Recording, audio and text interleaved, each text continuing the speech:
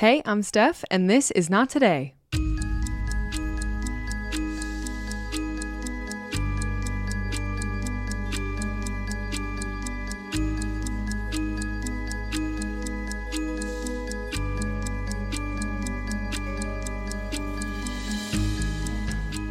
Hello, and welcome. How are you doing? I can say with confidence that I am doing better than Alex. I really wanted Alex to be on this episode, but he unfortunately is sitting in the emergency room. He's okay, but he is waiting to hear if he has appendicitis or not, which really sucks. I offered to sit with him in the emergency room. He told me to go home. There was no need for me to sit and wait for him.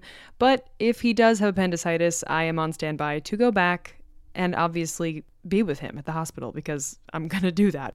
Anyway, hopefully that won't happen. But until something happens, I will be sitting here doing something, and that something is recording this episode. So here we are. It's been a day. It's been a weird day. It's been a weird few days, but we are trudging through.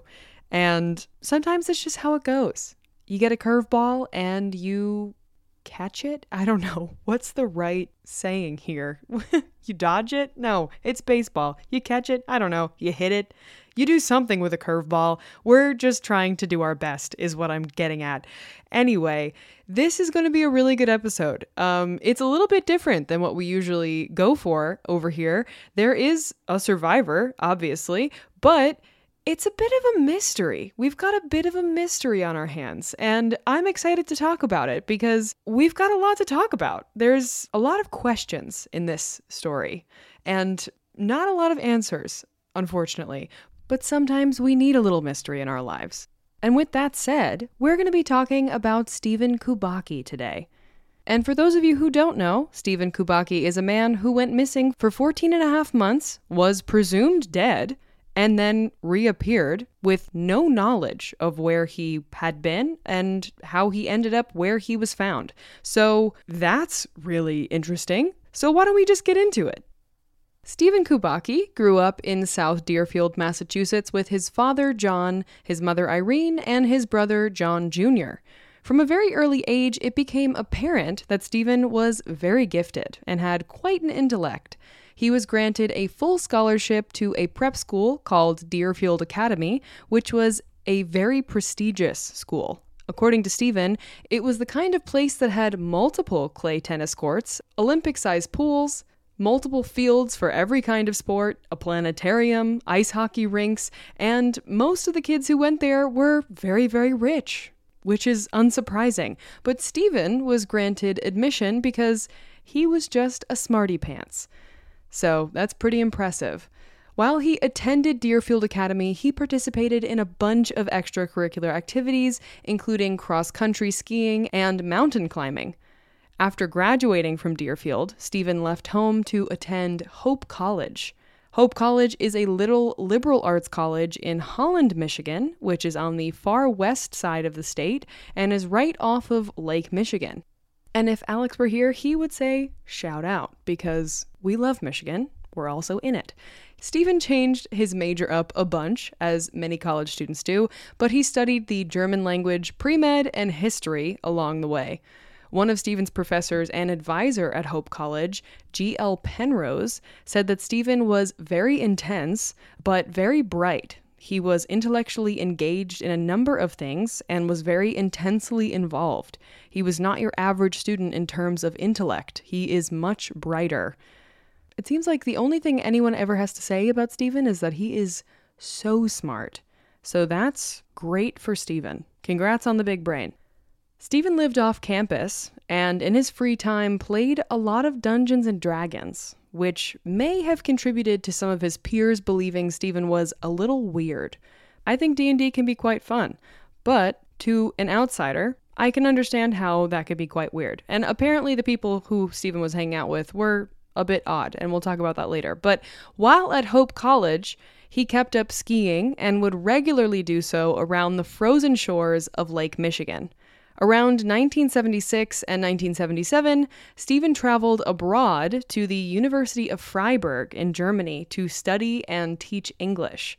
And while there, Stephen met a woman, and the two of them had started a relationship. And apparently, there was a rumor that this woman was one of the professors at the university, which is a scandal and also hot, but only hot because he was of age. If he was underage, that'd be disgusting, but he's clearly an adult, so we love a scandalous hot relationship, so slay for Stephen. But during the 18 months he was over there, Stephen kept up his skiing.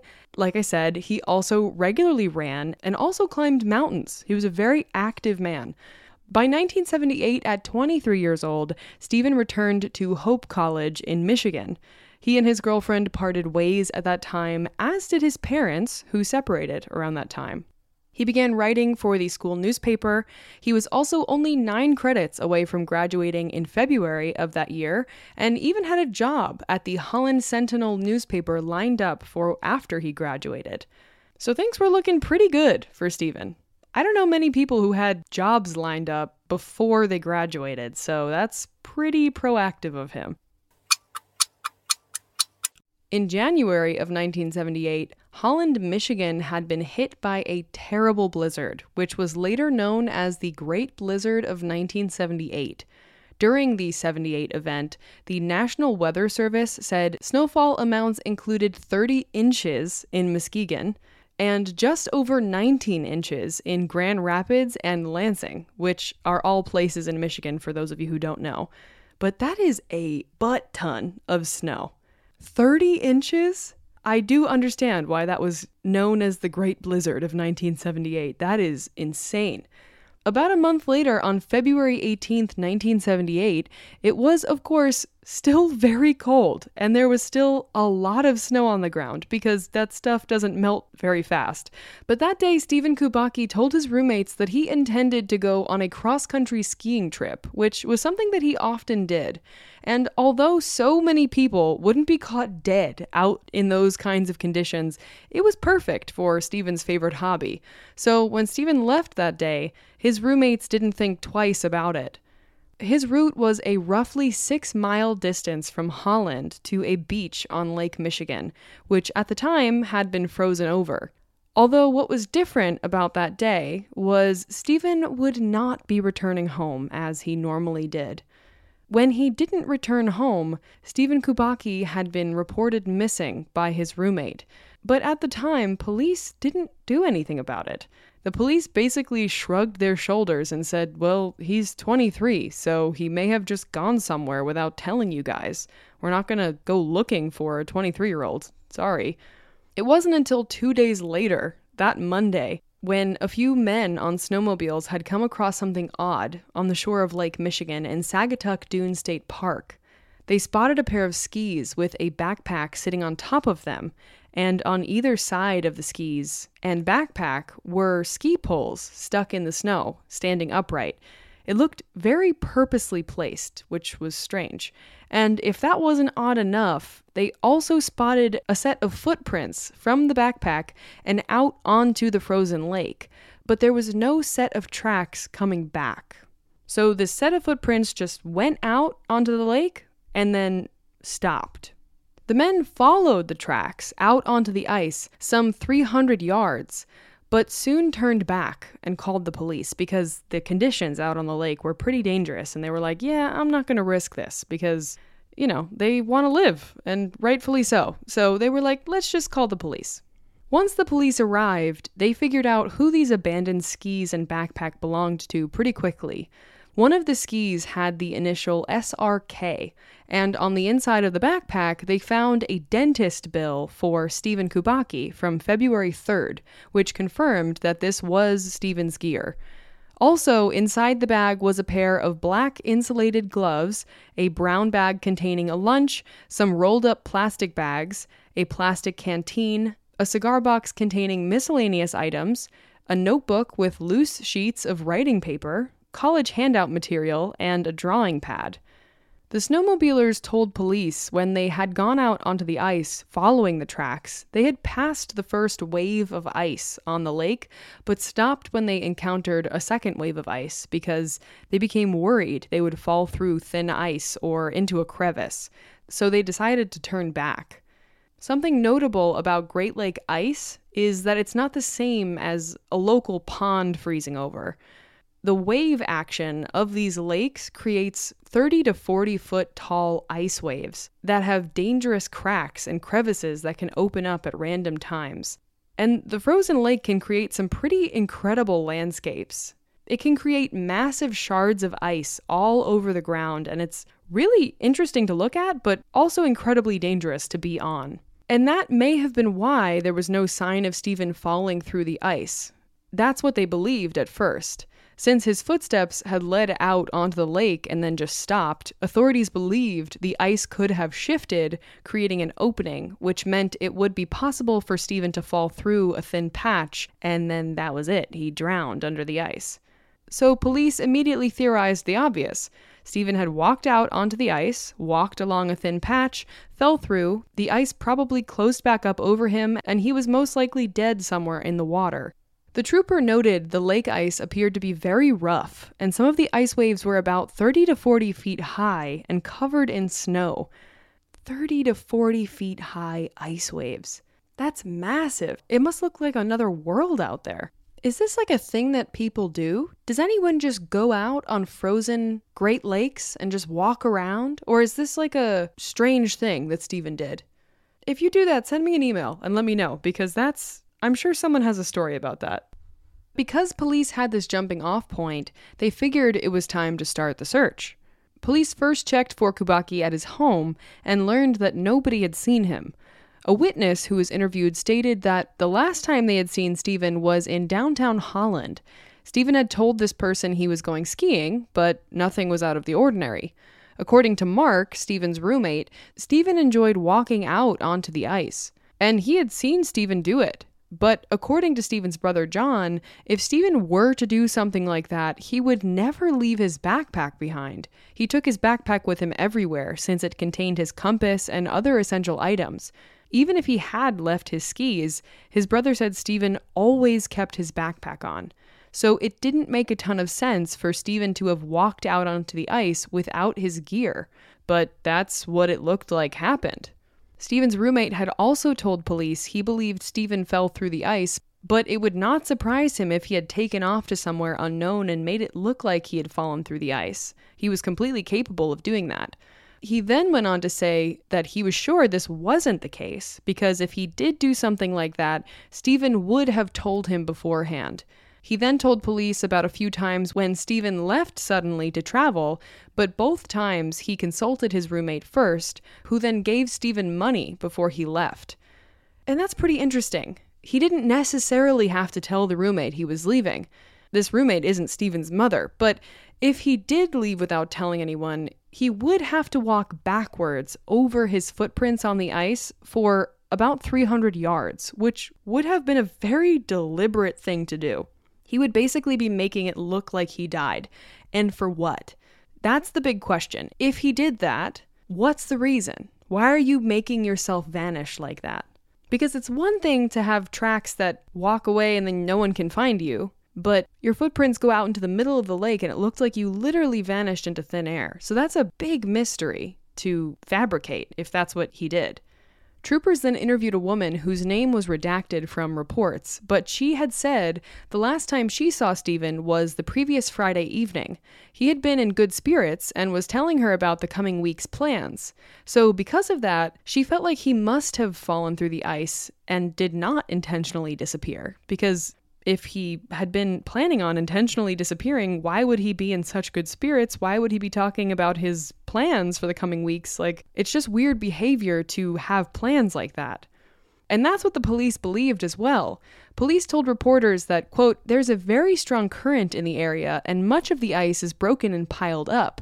We're fearing the worst right now. He probably went through the ice on Lake Michigan."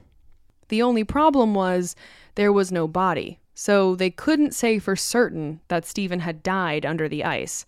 So the search continued. They brought out snowmobiles, dogs, a helicopter, and an airplane to search a 3-square-mile area around the tracks, which isn't huge, but the area was very intense, so they figured it was big enough. His parents were informed immediately, which resulted in them flying in from Massachusetts. His father joined in on the search, doing whatever he could to find Stephen. John Kubacki Sr. didn't believe his son was dead, since Stephen was, according to him, an expert outdoorsman. He was involved both on the ground and in the air trying to find his son. But by the 22nd, when nothing had been found, the Coast Guard and the state police had decided it was about time to call off the search. They couldn't keep devoting resources to this, when in reality it seems like he was gone. Stephen's parents pleaded with the state governor to keep the search going, so they were given a few additional days, but still nothing turned up. The search then restarted once the ice on Lake Michigan melted, since they hoped that a body would turn up along the shoreline. But again, the search turned up absolutely nothing. Stephen's mother, Irene, called state police on March 6th to report a family friend who had been receiving phone calls asking them to call Stephen at a specified number. But when they tried calling that number, they learned that it had been disconnected as of September of 1977. Irene stated she had received a call from Stephen in 1977 from that same number, so she wanted police to find out who was making those phone calls. Police contacted the phone company, who confirmed the number had been disconnected and then reassigned to a new unnamed person. But other than that, they didn't know who was making these calls. Officers asked around to people at Hope College if they knew who would be making these calls, and they were told that Stephen's group of friends were supposedly very weird. And also, he hung around with like 20 different kids who were, quote, not the average type of student, meaning it really could have been anyone in that group. A Holland police officer even confirmed that he knew the group Stephen hung around with, and they were odd. So I'm not entirely sure what that means, but they weren't too concerned about this whole phone call thing. But that's a pretty sinister thing to do. To harass a family member of a missing person and tell them to call Stephen at some random number that used to be his? Even if you're weird, you gotta be pretty messed up to be doing something like that. Especially if you were ever a person who called Stephen your friend. Like, who would ever do something like that? But I guess nothing really came of those phone calls, and they just chalked it up to the quote-unquote weird kids that he hung out with. So that's just another question mark in this case of many question marks. Almost everyone but his family had been under the assumption that Stephen had walked out onto the ice, fallen through, and tragically died. Later that June, Hope College even awarded Stephen an honorary history degree in absentia since he hadn't finished the course, and the degree was accepted by his parents. But state police were so at a loss with this whole thing that they even sent his dental records to Chicago authorities to see if he had been among the victims discovered in the home of serial killer John Wayne Gacy, since that was happening at the same time as this as well. He wasn't one of Gacy's victims, but the fact that Gacy was even a part of this at all just adds to how unbelievable this whole case is. And around that time is when Stephen's parents started to believe that there could have been some foul play involved as well. I wonder if it's because the police were like, hey, is he a part of John Wayne Gacy's whole thing? But so Stephen's parents hired Theo Grievers, who was part of an international private detective service, to assist in helping them find Stephen. And they actually ended up spending like thousands of dollars in trying to find him, which makes sense. It was their son, so you're going to do whatever you can to find him, but they did not spare anything to try to find him. Theo Grievers went to state police and told them that he had spoken to Stephen's brother, John, who had told him that he believed Stephen hadn't drowned, but that he had left the area and possibly went to Germany. If he had, he believed his brother would have flown Icelandic Air out of Chicago. But when officers contacted Icelandic Air, they confirmed that no, Stephen Kubacki had not flown with them between February 17th and the 21st. So that unfortunately went nowhere. So with nothing panning out, the police told Stephen's parents that he had drowned and he was gone. They didn't want to believe it, but they had no other options at that point. He had vanished. But still, his family had never declared Stephen legally dead since he was never found, because they were still holding out hope. And it turned out that they were right, because over a year later, on May 5th, 1979, a man woke up in a meadow outside of Pittsfield, Massachusetts. He didn't know where he was, how he got there. He didn't recognize the clothes he had on, including a shirt from a marathon that had taken place in Wisconsin, and he found a backpack lying nearby. Inside the backpack was new clothes, equipment, glasses, $40 in cash, as well as maps to a number of different places, including San Francisco, Sacramento, Chicago, Utah, and Reno, Nevada. And he figured that these things must be his, but he had no memory of how he acquired them. So he picked up this random backpack and wandered for a while until he made it into the town of Pittsfield, and he asked the first person he saw where he was, and was told that he was in Pittsfield, Massachusetts. So he bought a local newspaper, and when he saw the date on the newspaper, a slew of memories came flooding back to him. He was Stephen Kubacki, and the last thing he remembered before then was cold darkness and being afraid on the ice of the frozen Lake Michigan. He had remembered the strange shapes in the ice, and that he had walked further out than ever before and had lost his way. He then realized that more than a year had elapsed since the moment on the ice, but he had no idea where he had been or what had happened since then. He sat down on a bench across the street from a Friendly's restaurant and contemplated what could have happened for hours. He decided against calling his parents, since he worried what the news would do to them. Instead, he realized that his aunt, June Bozek, lived only 20 miles from where he was in the town of Great Barrington. So the only thing left for him to do was to start walking in that direction.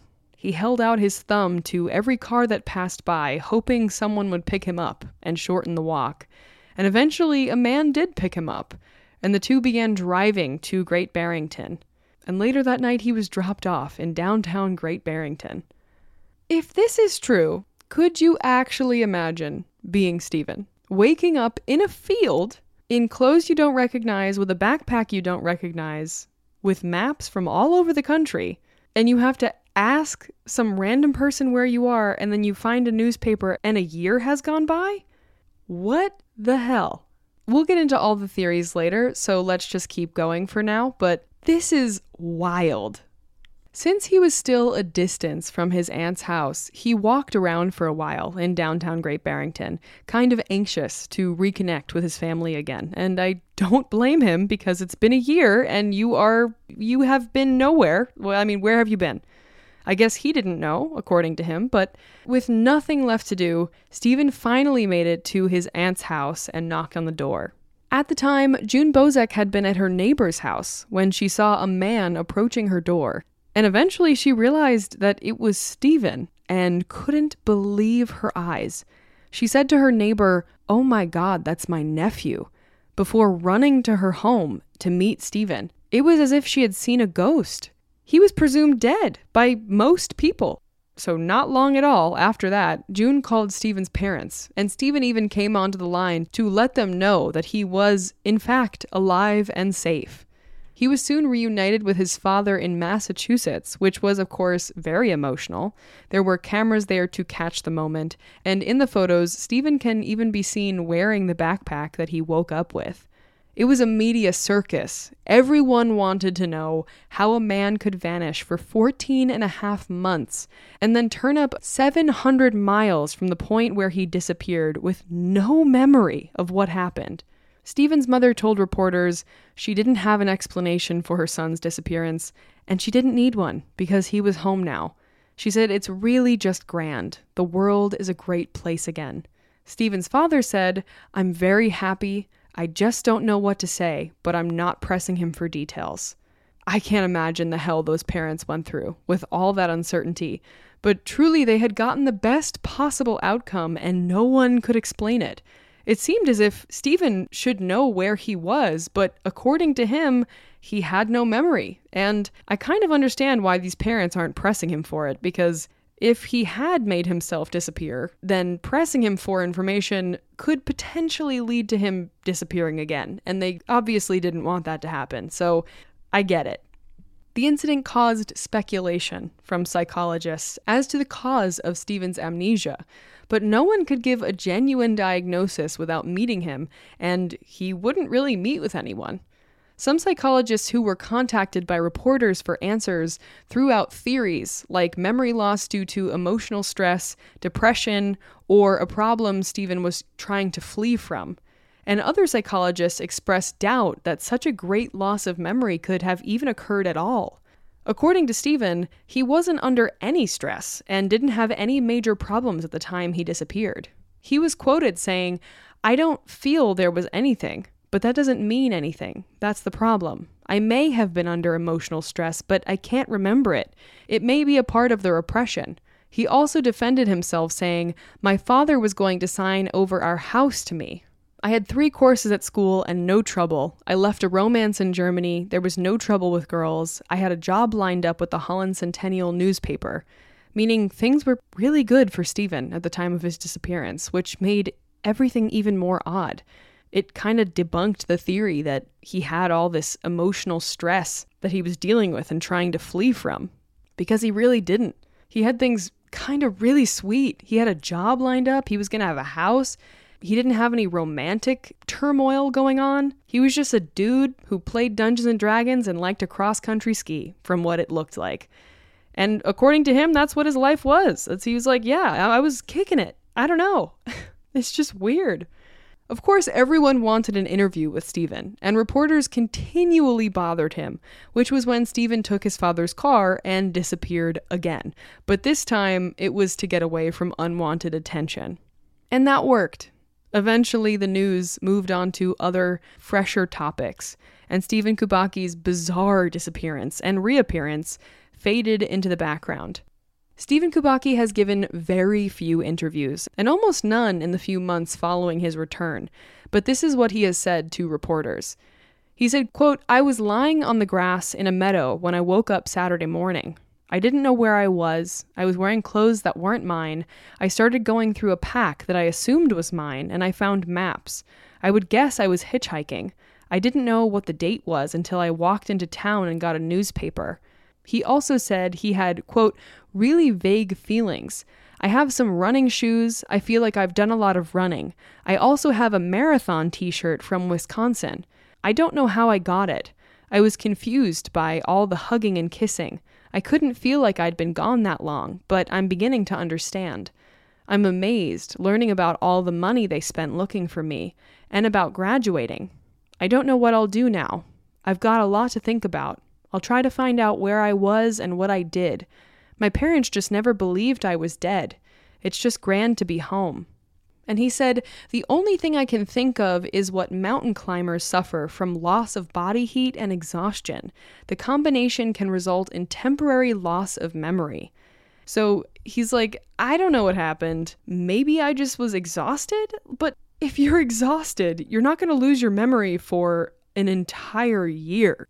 But he does address the marathon t-shirt. He's like, yeah, I feel like I did a lot of running, and I even have running shoes on.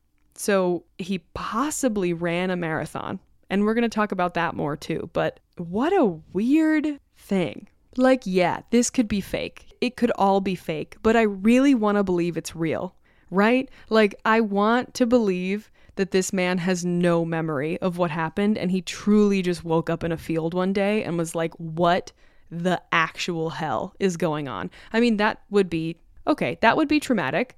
So I don't necessarily wish that on someone, but isn't this bonkers? I mean, it would be less insane if he actually planned all of this and it was all fake. That would be less fun. You know what I mean? I want it to be real. So let's keep going. Many newspapers reported that Stephen said he would definitely not see a psychiatrist about the situation. However, a day or so after that initial interview, Stephen talked to reporters again and had changed his mind about that. He said, quote, "I want to get to the bottom of this. I'll consider undergoing hypnosis, but not right now. I want to investigate this and try to jar my own memory. If that doesn't work out, I'll probably see some kind of psychiatrist. I felt like it was the Twilight Zone or some science fiction where all of a sudden people are misplaced in a strange land. And yeah, this is very much like an episode of the Twilight Zone. In June of 1979, Kubacki changed his mind once again when the Boston Globe interviewed him at his father's home.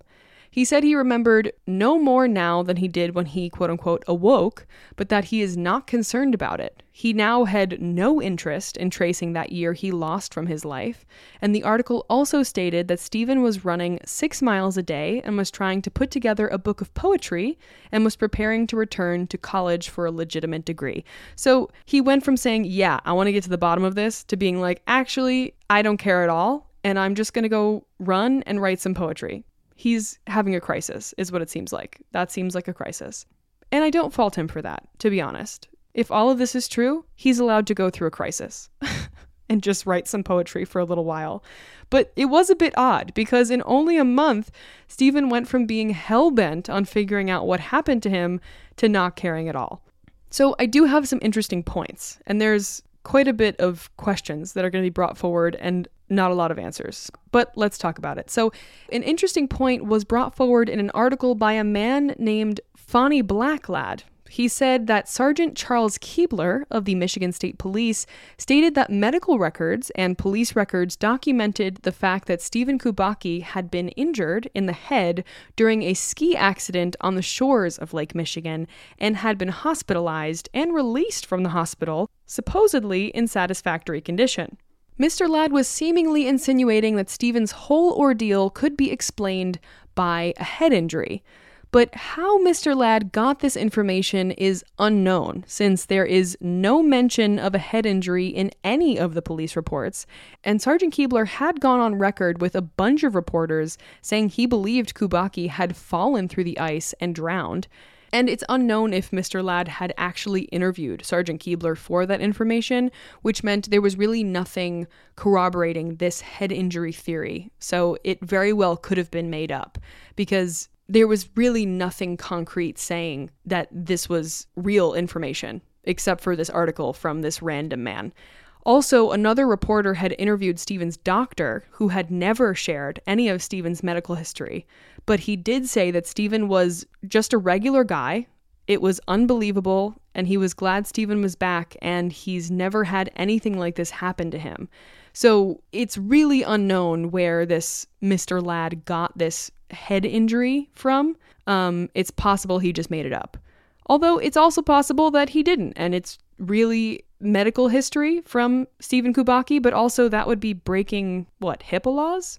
To be sharing stuff like that, so I wonder if that's even legal. But anyway, that is one possible theory, is that there was a head injury involved. Something else that was strange was something that happened with the man who picked up Stephen initially in Pittsfield after he had woken up in that field and began hitchhiking. The guy who picked him up was a 28-year-old divinity student at Berkshire Christian College named Ronald Curtis. Once the news of Stephen's reappearance hit the news, Ronald Curtis came forward and was like, wait a minute, I met this guy and I have some information. So when he drove Stephen from Pittsfield to Great Barrington, the two had been in the car for the 37-minute car ride together, and Stephen had never mentioned anything about amnesia, according to Ronald. In fact, Stephen said his name was Nathan and that he was from South Deerfield. He also told Ronald that he had hitchhiked from San Francisco and flown back, and had taken a bus from Boston to Pittsfield. He had gone to San Francisco to learn from an Eastern religion cult and had no intention of joining. He just wanted to learn. So this is all stuff that Ronald is now saying Stephen told him on their drive. But again, we don't know if this is actually true or not. But Ronald said to reporters, quote, he was able to tell me that the bus cost $8 between Boston and Pittsfield. And he was surprised when he got here that milkshakes only cost 75 cents because they were over $1 in the Midwest and the West. And the newspaper confirmed that the bus fare between Boston and Pittsfield was in fact $7.75, which is just about $8. Ronald also said Stephen told him June Bozek was a friend of his, and he had some information for her regarding a mutual friend of theirs who had been missing for some time. Ronald then told the reporter, quote, "I'm inclined not to believe him, but I'm not willing to make an accusation without the facts. Maybe it was amnesia causing his confusion. I feel bad for him because no matter how it turns out, he's stuck between a rock and a hard place." So this is all very confusing, because if this is actually true, and Stephen actually got in the car with this man and told him all of this stuff and said, "I flew from San Francisco to Boston and took the bus from Boston to Pittsfield and it cost $8 and I was so shocked about the milkshakes and all this stuff," that's a lot of very specific information, and that would completely contradict Stephen not remembering things. But Kubaki's response to this was that he didn't remember saying anything like that to the driver that picked him up. He also said that he wasn't denying that he may have. But according to Stephen, his driver said he knew June Bozek and knew that she had moved and where she was. But other than that, the rest of their conversation doesn't make any sense and he doesn't remember it. But he also said he wasn't even sure if it was Ronald that picked him up. It could have been him, but he wasn't sure. So according to Stephen, he's like, I could have said all of this. I maybe didn't. I'm not even sure if it actually was Ronald or not. So he's really playing this amnesia thing very hard. If he's lying, he's saying, hey, I could have said all of this, but I don't remember any of it. But again, that doesn't make a ton of sense because at this point, he is claiming that he has, woken up from, I guess, whatever trance-like state he must have been in for a year. But I guess if he was doing stuff for a year and he just forgot about it, maybe it would carry over through his drive. I don't know. This is all very confusing if this is real. It's I don't know what to believe. But I guess that's the fun of this case, right? It's what do you actually believe? Choose your own adventure. So like I said earlier, Stephen said he felt like he did a lot of running. And when he woke up in that field, he was wearing a shirt from a marathon in Wisconsin and even had the shoes to do it. That was a pretty easy thing to check up on, since the only marathon in Wisconsin at that time was the Pavo Nurmi Marathon. A woman named Ellen Killeran was the first to track down the list of names of people who ran the marathon in 1978, and there was a Kubaki on the list, but it wasn't Stephen Kubaki. There were also a lot of Stephens, but that didn't really mean much. It was also speculated whether Stephen had amnesia at the time or not. He most likely wouldn't have used his real name. And according to Ronald, this hitchhiking driver, Stephen had said his name was Nathan, but the closest thing to Nathan on that list was a man named Nat, who was from Japan.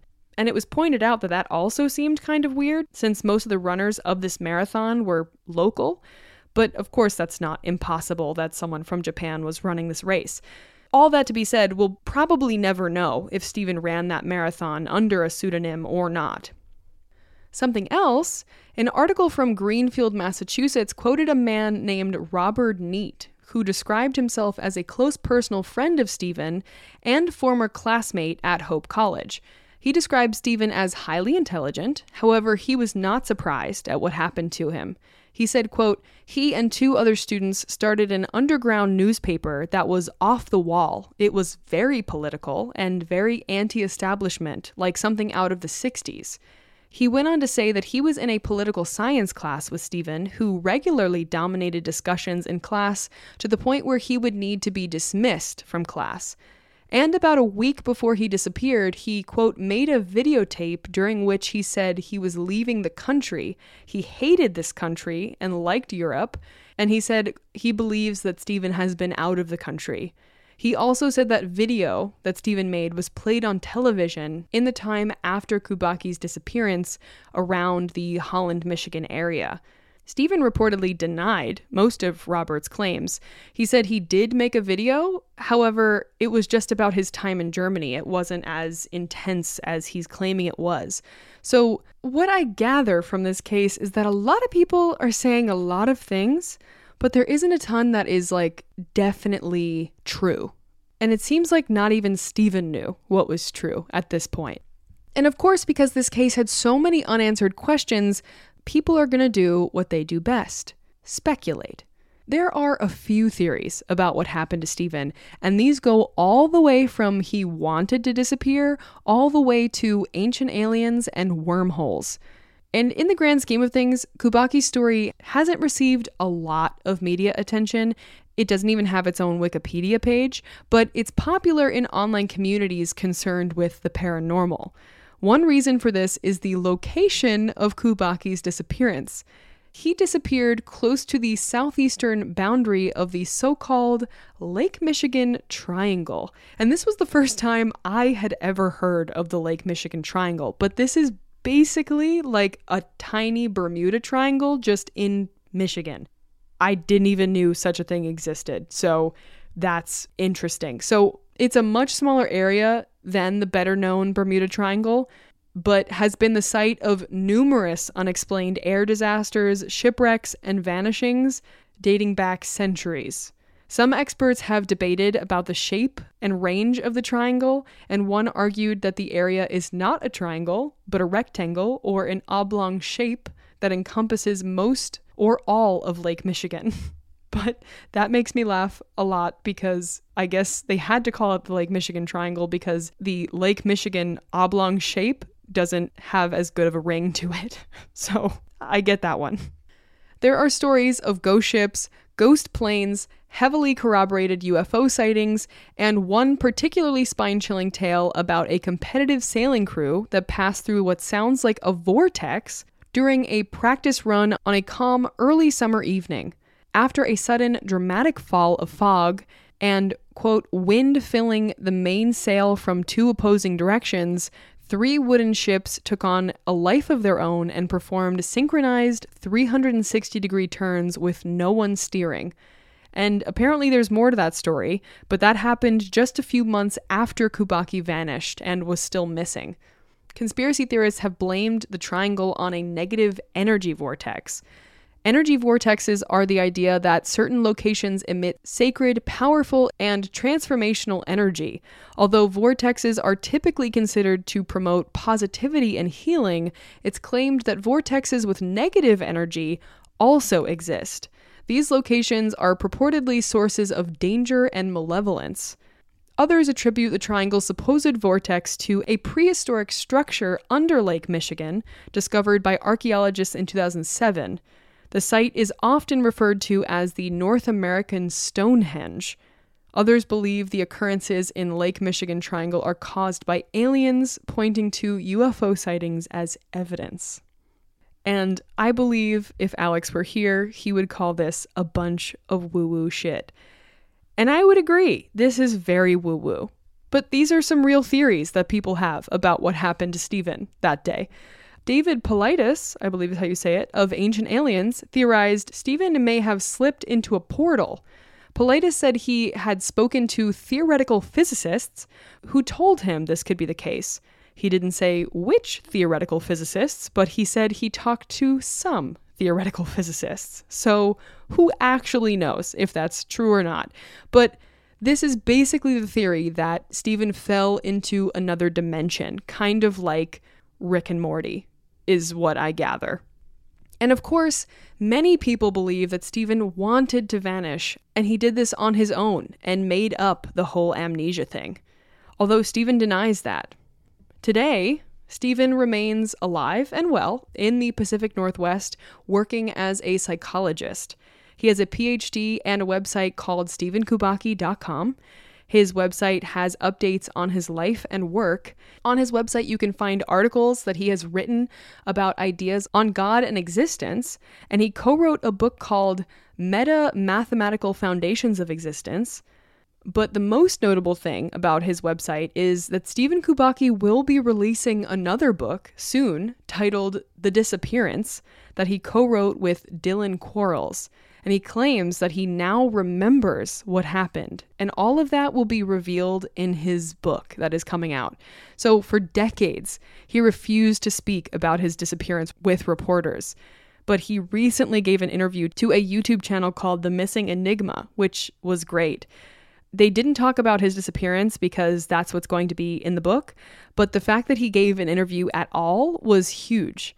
That channel also had a great video on Stephen's story as well, and I used that story for a good portion of the information, so shout out to them. But Stephen did say in that interview that he does believe in the multiverse theory, meaning that he believes that there are many universes or other dimensions. So we're just gonna have to wait and see if he says that he fell through a wormhole or something like that in the book, because he clearly believes that that is something that is possible. You know, I don't know what I believe in that. Right. I mean, apparently physicists believe that to be a thing, that it's a possibility that other dimensions exist. I can't say I've done a ton of research on it, but also I guess I believe that we don't know what's out there, right? I mean, I think we'd be naive to be like, yes, we as humans know everything, because that's silly. The Earth is so small in the grand scheme of things, and if I think about that for too long, I will spiral. But so that's a story for another day. There are 3 camps of people in this story. So there are those who believe Stephen was abducted by aliens, those who believe he somehow has amnesia from the whole year he was missing, and those who believe he faked the whole thing. And what do I believe? I don't know. I mean, I think it's entirely possible he made himself disappear and he hitchhiked all over the country. But to do that, he would have had to walk backwards over his own footsteps and then make himself vanish, which I guess in the 70s wouldn't have been entirely impossible to do. I guess it would be way more difficult to do nowadays, but his face was national news for a time. So you have to think that if he was just around living his life and hitchhiking and running marathons and, you know, doing whatever, that it would be entirely possible that someone would recognize him and say something. But then again, that's also assuming that people cared enough to say anything, even if they did recognize him. I mean, he's just a man who is around. Like, they're like, oh, that's the guy from the news. Like, there he is. I found him. So I don't know. It's entirely possible that that's what he did. He had a backpack with maps from all over the country. And if that hitchhiking guy, you know, Ronald, was telling the truth and Stephen does actually remember all that, then he told Ronald what he did. He said, I was in San Francisco. I flew from San Francisco. I took a bus from Boston. I, know what the bus fare cost. I know what the milkshakes cost. Like, all this, he ran a marathon. Like, it would be entirely possible for all that to be true. But also, it would be way more fun to believe that he fell through a wormhole. I don't know. I think it'd be more fun to believe he fell through a wormhole. And also, it was fun listening to him talk about the multiverse theory. And it was interesting. And hey, if aliens abducted him, I wouldn't be mad. I mean, let me let me revise that statement. I would be sad for him. I don't wish that on anyone. I don't want anyone to be abducted by aliens if that's a thing that really happens. I don't want anyone to experience trauma if he remembers that, because clearly he says he remembers what happens. But wouldn't that be a fun story? Wouldn't that be interesting? And you know what? I guess we'll just have to wait and find out. I will be reading that book. And I guess we'll just have to talk about it some other time. But this was a story that I had to share because it's so crazy. I mean, yes, it's a man who was presumed dead and then, survived, but also it's a mystery. And we love a mystery over here. At the end of the day, I love a mystery. But that is the story of Stephen Kubacki. I hope you guys enjoyed that one. I know I sure did. I found it very interesting looking into it, so I hope you found it just as interesting listening to me talk about it. But anyway, I guess with nothing really else to say about it, what's my good thing? My good thing right now is that as of this moment, I haven't received news that Alex has appendicitis. I'm hoping that it stays that way. That is my good thing as of this moment. Another good thing that isn't appendicitis related is that we have been waiting on our kitchen table and chairs that was lost in the mail for like 3 weeks, and it finally arrived, and now we have a kitchen table and chairs, which is huge because before we did not have a place to sit other than our desks, which was fine, but you know, it's different having a kitchen table and chairs. It just feels better. So now we have that. But yeah, anyways, thank you guys so much for listening. If you would like to look at all the pictures we post of all the stories we talk about, check us out on Instagram at nottoday_podcast. If you would like to check out the bonus episodes we have up, check us out on Patreon at patreon.com/nottodaypodcast. You have access to the bonus episodes in our $5 tier. Don't forget that. If anyone you know has a story of survival or something crazy that's happened to them and you'd like to share with us and possibly hear it on an upcoming listeners episode, send it to notodaypodcast@gmail.com. We have a TikTok that is Not Today Podcast and a Twitter that is Not Today Podcast, but the T on the end of podcast is a 3 because that makes sense. And just keep breathing. Yeah.